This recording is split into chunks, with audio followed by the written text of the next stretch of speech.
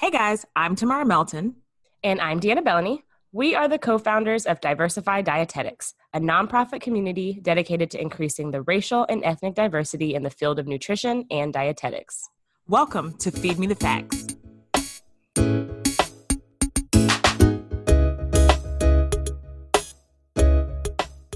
Hey guys, it's Tamara. So before we start today's show, I wanted to remind you of a couple of things at the time of this recording. We are a couple months out from the Food and Nutrition Conference and Expo in Philadelphia in October. So wanted to remind you, if you are going, we will be hosting our second annual DD Meetup fundraiser. And we're hoping that we can see a lot of you from the Diversified Dietetics community there.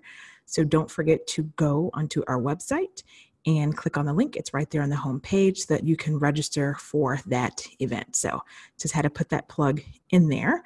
Early bird tickets end September the 13th, so they're on sale through then. So please get your tickets before then. We sold out last year, so you don't want to be on that list of folks who are emailing us asking, can you get in a couple days before? We will probably be sold out by then, so get your tickets today. So today's guest is really exciting to me. I really enjoyed this conversation I had with Matt Frakes. And if you read our blog, you know from our RDN Spotlight series that Matt was on there. And when I read Matt's RDN Spotlight post, I just really wanted to talk to him a bit more, especially about overcoming adversity. And I won't get into too much about what Matt's background is like, but let me just say, if you're somebody who is looking at where you are in the stream of getting your education in dietetics and nutrition, or in your profession, in our profession, and you're a person of color, and you're thinking, I don't know, like your GPA is not high enough, or, you know, how can you pass the RDN exam, or you failed the RDN exam and didn't pass it and are taking it 1 or 2 or 3 times, or you're in your profession, you're not quite sure where you want to go in the profession. You're going to come from this actual episode thinking you're going to get a pump from it. Let me tell you, that's why I wanted to have Matt on. I had so much fun talking to him. He really is great and inspiring, and his story of overcoming adversities is one that is sure to inspire you. Take a listen. So Matt, thank you so much for being on our Feed Me the Facts podcast. I'm excited to have you here. Absolutely. It's a pleasure. Thank you. So the reason why, I'm gonna let everybody know, the reason why I wanted to have Matt on is that you actually tagged us in one of your posts, or maybe a few. And I love when people do that, hashtag Diversify Dietetics, because then we start to find more dietitians of color who are out there. And so I started following, I was like, oh no, can you please be at RDN Spotlight, which you graciously agreed to. But then once I read your story, I was like, oh no, you got to be on the podcast, because I was like, how rare is it? I am humbled. Thank you. Yes, definitely. How rare is it that we have a man who is a dietitian of color who is getting his PhD? And I think that your story is going to be inspiring to other people. I know when I read it, I was inspired that day when I read it and beyond that. And so I really wanted to get in here and to get to know more about you and your whole pathway and everything. So we'll just jump right into it and ask you, where are you from and how did you get interested in dietetics? So I'm originally from Columbus, Ohio, where kind of my pathway to dietetics is kind of a little bit different. So in high school, I was overweight as a kid all the way into my sophomore year of high school. And there was a class in particular from Miss Kowalski, what we called her Mama Walski back then, which was my favorite class. Was more so like home economics per se, where we just did nothing but just cook in that class and everything as well. So I figured that, that's kind of the only thing I'm good in back then and back in school. So we weren't allowed bringing, anything lower than a B at home, with my parents and everything. But at the same time, I feel like food and that was the only thing I was good at, especially me being overweight, because I love eating and everything too.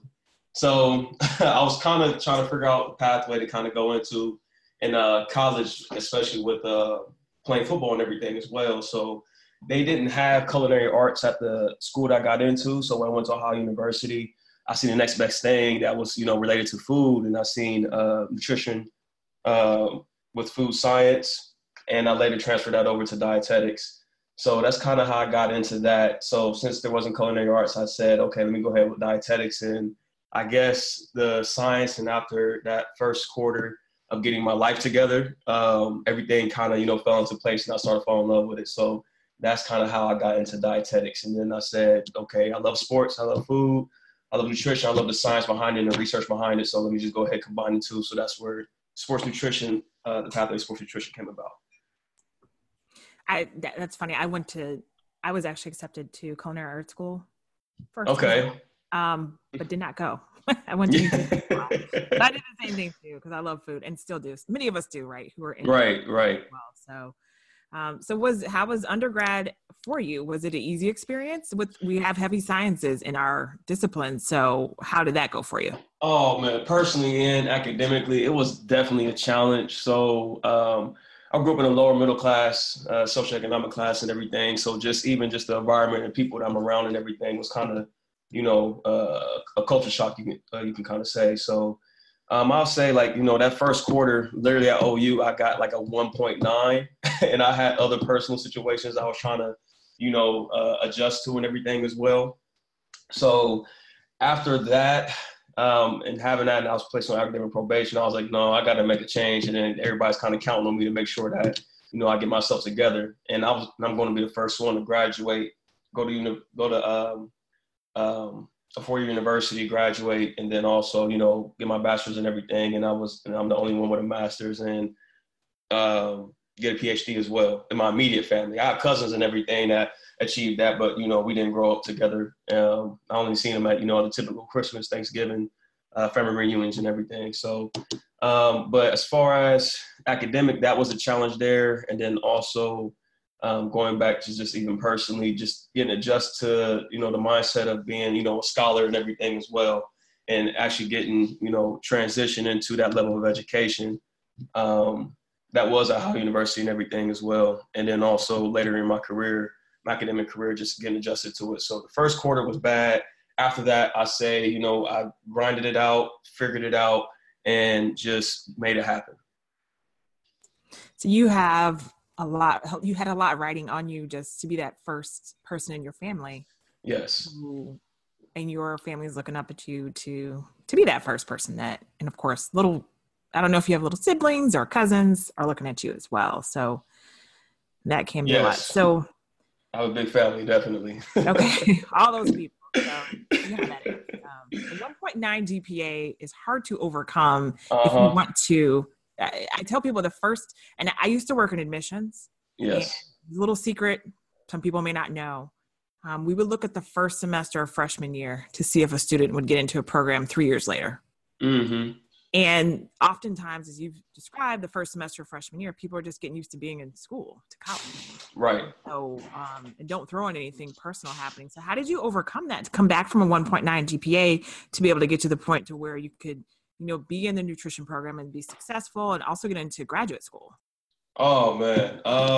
It was, a lot of soul searching, truth be told, and also praying and everything too, to kind of figure out, what I need to do to overcome everything. And then, I have a lot of mentors around me, and then talking to my father, my dad and everything as well. And, just the instructors that I had around me too, they were always honest with me. So I had a great deal as far as mentors, that seen that, and I'm a very personal person. So they kind of heard my story and, kind of seeing what I was going through at that time and everything as well. And, they worked with me, and they also, was completely 100% honest with me about everything. That, Mr. Fresh, you're putting yourself in these positions. In order for you to get out of these positions, you have to put in the work and you have to figure out why you're here. So after, working through all that stuff, that's kind of where I figured out, I kind of stopped making excuses, even though I feel like I wasn't academically prepared to get into it. At the same time, it's all up to me as far as what's going to happen in my future. So that's when, I put in extra time to talking to the professors, even if it was outside as far as practicing everything as well, contacting everybody, doing whatever I needed to do at that time, just so I can make sure I get my grades up and I retook. Actually, one of the courses that I did horrible in was the introduction to food nutrition course. The very first one, Matt. Yes, the very first one. First one. Wow. Yes. No lie. That was the very first one. Like when I tell you that it was an adjustment, it was an adjustment. And I was not used at all whatsoever to having to study, putting that time to study to retain the information and everything. And it was just like, man. Yeah. So, but after that, I have a 3.9 now, and, and in graduate school, I probably had 1 or 2 Bs, but after that, it just took me time to catch on. So after that first semester, I, like I said, figured it out and just put in extra time and effort to ensure that I got with the instructors, talk to them, see what I need to do to be successful in that class, and just rose up to the challenge. So. Did you seek out those mentors, or did they find you? Did you have to, I know you said your dad, but he's your dad, right? So your dad, yes. Your dad's going to be your mentor, right? But yes. Those other mentors, did you have to, make a point to go up to your professors and say, hey, I need a little bit more help here. I have questions. How'd that work? Oh, absolutely. I had to step outside of my comfort zone. Obviously, it's so much easier to fall into a funk and just, be like, oh, man, my grades are bad, be depressed and sad and whatnot. Or fall into other situations because you're doing so horrible in school. But yeah, I made it to a point to where I ensured that if it's something I did not get or understand whatsoever, after class, if I had time, I talked to that professor. Or I emailed them and set up time for me to even work with them out whenever their office hours was, or when I could personally come in, because they knew I was involved in athletics as well too. So for a couple of years. So it took me to make initiative. And they seen that since I've made that initiative, that was one thing that, okay, he's might be a promising individual. Maybe it's worth my time to speaking to the student. So, well, that's me personally. That's how I kind of felt that I see in that. So, it just takes the individual a step outside the comfort zone, and for me to actually see who that instructor was and how they, spoke with me, and if they were willing to communicate with me, if I was able to form a relationship with mentee and mentor. So at the end of the day, they wouldn't have known to help me or what else, to give me those obstacles or even take time to, unless it took me to step outside of my comfort zone to speak with them on, okay, what am I having troubles with? What am I not understanding?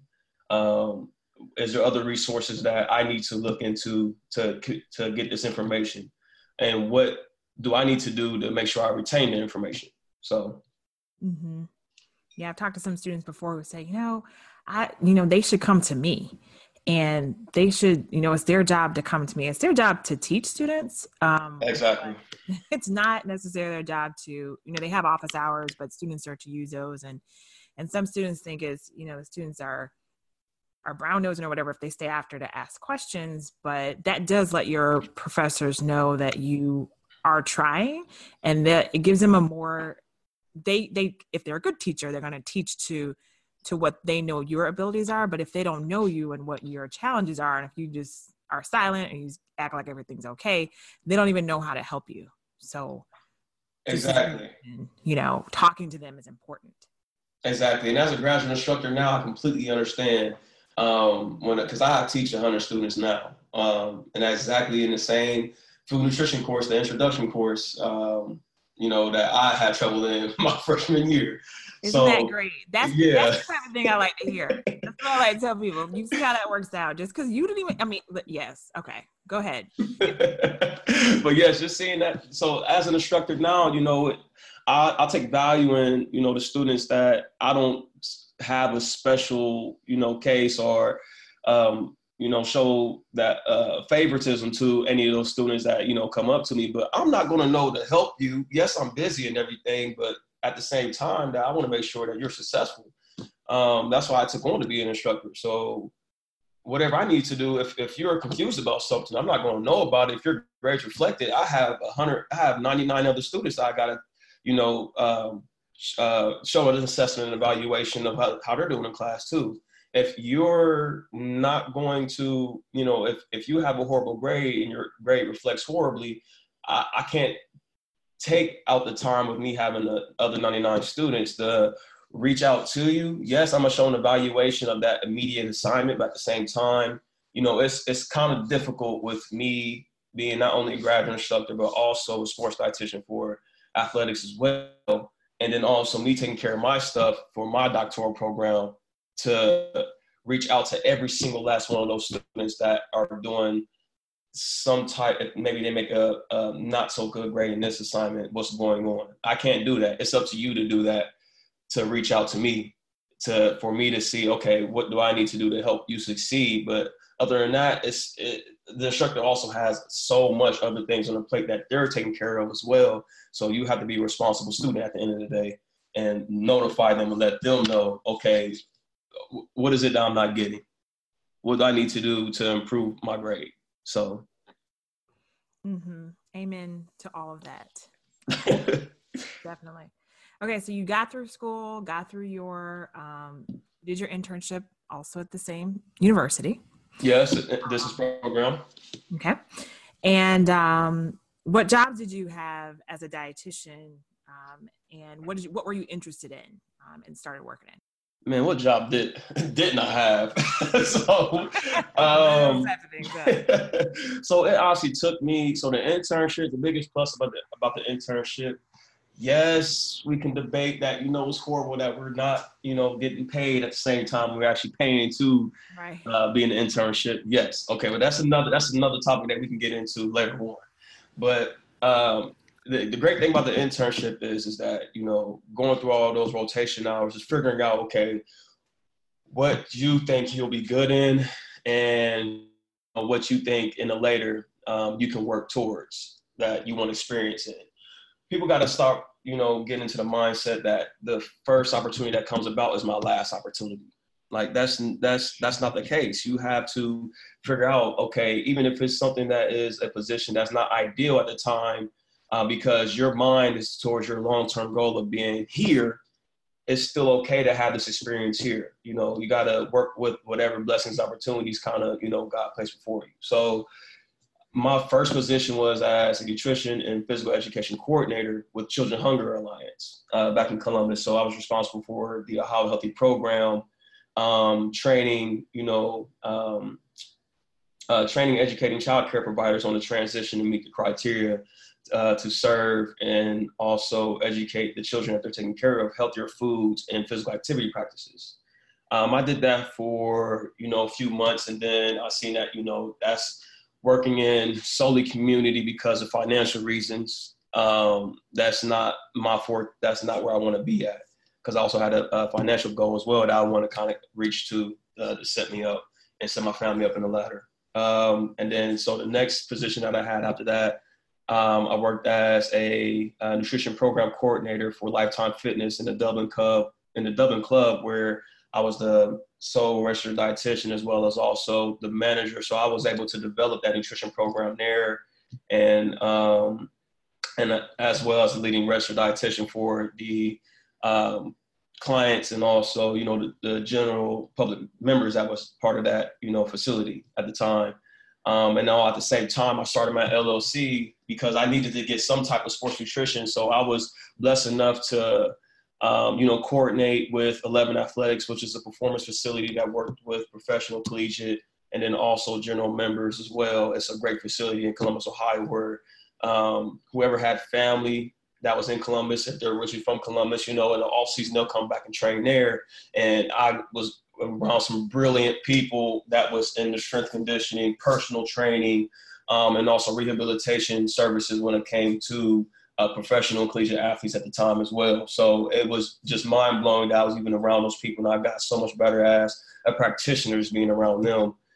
So that took me to start my own LLC, Superior Nutrition Performance. So I did that on the side after I got off work with the other facilities of Lifetime Fitness, and then also at Children Hunger Alliance as well. So my day was super long, because at the end of the day, I still went over there to take care of those athletes and take care of those members as well too.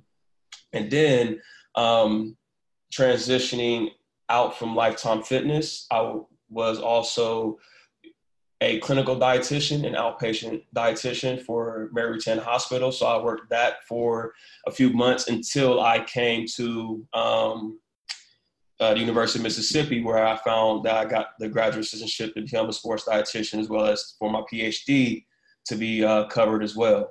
And it was an opportunity to get my PhD and be around one of my current mentor here that is a great individual in the field too. So I worked as a clinical dietitian for a few months, and then that's when I moved here, going solely with the team education atmosphere, and working in a team setting in sports nutrition, as well as also, handling my PhD, and now also trying to figure out if it's the route that I want to go to, being in academia or, as a sports dietitian. So it's just whatever opportunity presents itself and, whatever God wants me to go towards. But I'm making sure that I'm getting experiences in both avenues so that at the end of the day, whatever opportunity comes about, I'm ready for it and I'm, efficient in it as well. So. Is the campus where you're at now pretty diverse, where you're teaching and getting your PhD? They're working on it, like mostly. Okay. Like most universities, they're working on it. Mm-hmm. There's a lot of international students as well. And there's, like most universities, they're trying to implement a diversity program too. They're trying to get more. But as far as, the ratio when it comes to more so the majority when it comes to the Caucasian students as opposed to your diverse students, obviously the ratio was much more compared to, those with an ethnic background. So that's more, that's the easiest way I can say it. So. So we'll just say, not that diverse. I wasn't setting you up for the okey-doke. I'm just trying to ask no, a question. No. So here's a question I have for you. You're like, hold up, don't trip me up. No, I'm not. Here's what I'm setting up for. And you mentioned, teaching your class with your students. Mm-hmm. Do you think that you being in the classroom as a Black man, do you think you being in the classroom for any students all the students who are in there, how do you think that affects your students? Versus if somebody was in there who was not you, standing up in front of them and teaching? Honestly, you know what? Sometimes, and that's just like even with the field now that we're in, I sometimes got to battle that, imposter syndrome where I'm like, I don't deserve to be here, or, there may be looking at me some type of way because of me being a Black male teaching this course, and they're not typically used to seeing that. But at the same time, I do face those personally as far as, me with my interpersonal idea and mindset as far as like who I'm teaching. And, the majority of who I'm teaching are mostly white females. But at the end of the day, once I shouldn't, make an assumption, but the way I see it as is that I'm the expert here. And you're going to know that I care for what you do in your career and also what you do as a student. So at the end of the day, you have no choice but to respect me and also to see that I have my best interest in your future and your career. So at the end of the day, it shouldn't matter as far as the color of my skin. You should just look at, my experience, my expertise, and how I'm instructing you, and then my level of care of how you succeed as a student and also as a professional and then later. Mm-hmm. That's true. Yeah. And that imposter syndrome does affect a lot of us in the different roles that we're in, just because of, could be what we feel ourselves and also what people may say to us. Right. For any students that you have who are of color, do you think that them seeing you up in front of the classroom makes a difference to them? I would hope so. I mean, so that they can, see, especially at that time too, where, I mostly freshmen and sophomores and some students that are going into nursing, and then other in medical fields, or, some of them. Actually, I have more students that are not in a dietetic route as opposed to, who are in a dietetic route when I have 100 students. So, I will hope that, having the students that I have that, are like me, they kind of see like, yeah, okay, we can succeed and excel in these positions in this field and everything. And then, maybe this is an opportunity I never thought that could be something that I can work towards, or I can even be in But seeing, Mr. Frakes up there, and hopefully one day it's Dr. Frakes, so we'll see here soon. But seeing Mr. Frakes up there, seeing Mr. Frakes up there, wow, that's inspiring. I just can't believe, this seeing more, Black people, even in academia in general, is inspiring for them to, make sure they rise to the occasion and make sure they fill those same shoes and keep paying it forward to the next students of color that will be in these larger universities as well. I agree. I think that I know for me, the university I teach at here in Atlanta is very diverse. We graduate the most African-American students in the country. Okay. Minority majority. But even with that, students will say, just seeing you in front of up in the classroom, because still a lot of the professors still aren't. See, the faculty isn't as diverse as society necessarily. We're more diverse, but not as diverse. So that does make a difference. So it's great to have. That's why I said we wanted to have you on the podcast, because just when I saw you, I'm like, he is unicorn in and of himself, just, being in academia and working in sports nutrition even, and everything that you're doing. So you've had a lot of obstacles, and we all do, but it seems like you, Matt, you work in sports. So I think this goes along with being an athlete.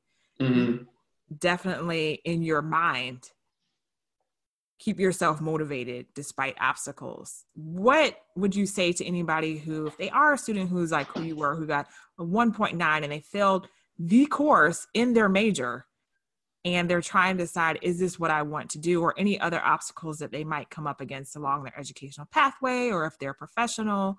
What kind of advice, put on your coach hat for me now. What kind of advice would you give to somebody if they're kind of feeling like, I don't know if this is for me because it's just too many things I have to overcome? You have to remain resilient. So there's always going to be obstacles and challenges within your lifetime, that people are not going to have a hand except for you to make a decision on whether you're going to succeed or not. So I understand it might be hard right now, but as far as you got to look at this as a learning experience. You don't take your failures as something that, okay, yeah, I failed, my life is over. You never do that. You take failures as learning experiences. It can be a learning experience to where, okay, what you need to work on and improve on, or it can be a learning experience of maybe this may be another route that I need to look towards because that's what I'm going to be successful in. I feel like a lot of times, individuals maybe take failure and they just run with the failure and go into that black cloud, and just the failure just over consumes them. But at the end of the day, you can't look at failure as something that is you. You have to look at the failure as a learning experience. It's not who you are. It's just a learning experience that you need to work on and figure out and do some reflection on what you need to improve on so that way you are successful. Because I know we glorify the successes of everybody, especially with social media and everything today. But you have to remember that there's always going to be 1,000 failures as opposed to that one success. Yeah, we see that one success, but you got to remember what's the back end of the failures that's under that mountain that, that got me to that success. How did I get successful? It's going to be those failures, learning from those failures to achieve that success.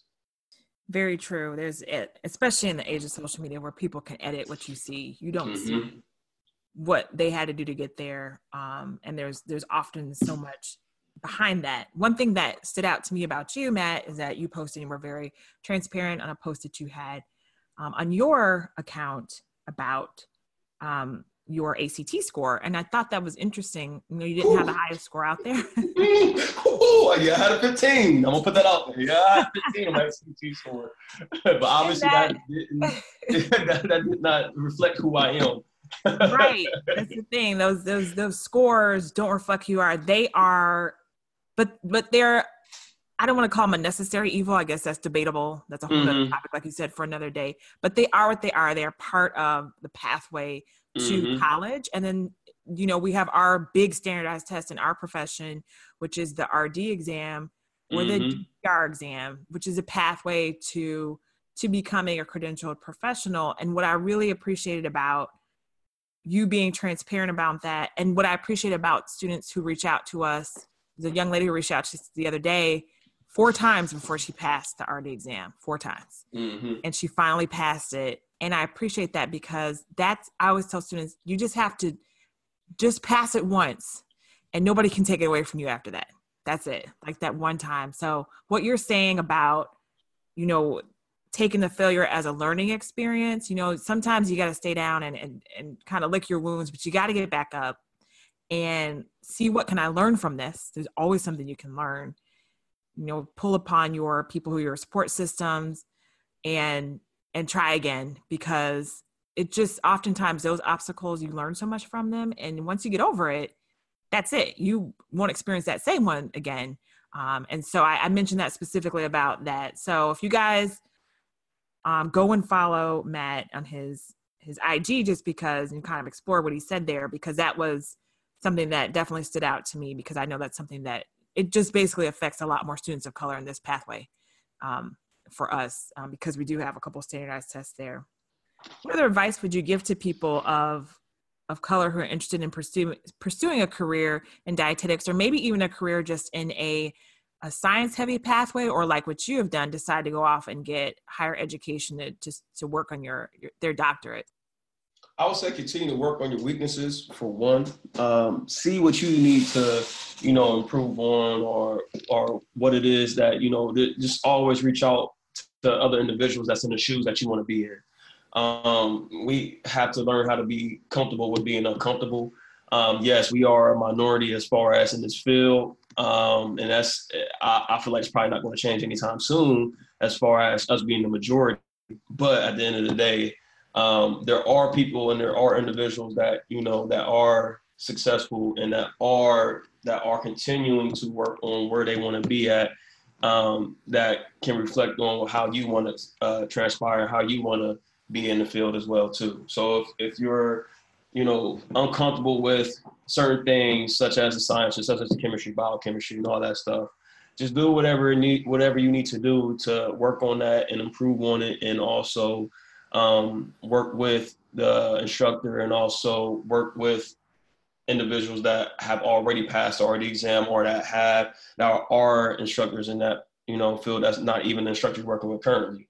But just always communicating and always reaching out to other individuals that's in the shoe that you're in, so that way you can see, okay, what they have done, what do they recommend as far as resources and everything to help you be successful in there, as well as also just knowing that, even though you are a minority, in order for the majority, for the people that are in this field that don't look like us, it takes for us also to, be comfortable with being not only in the present, but also being completely honest about certain situations. And then not also having to consistently, quote unquote, code switch, just always remaining true to yourself and true to who you are. So that way they understand and they know, where you're coming from and who you are as an individual.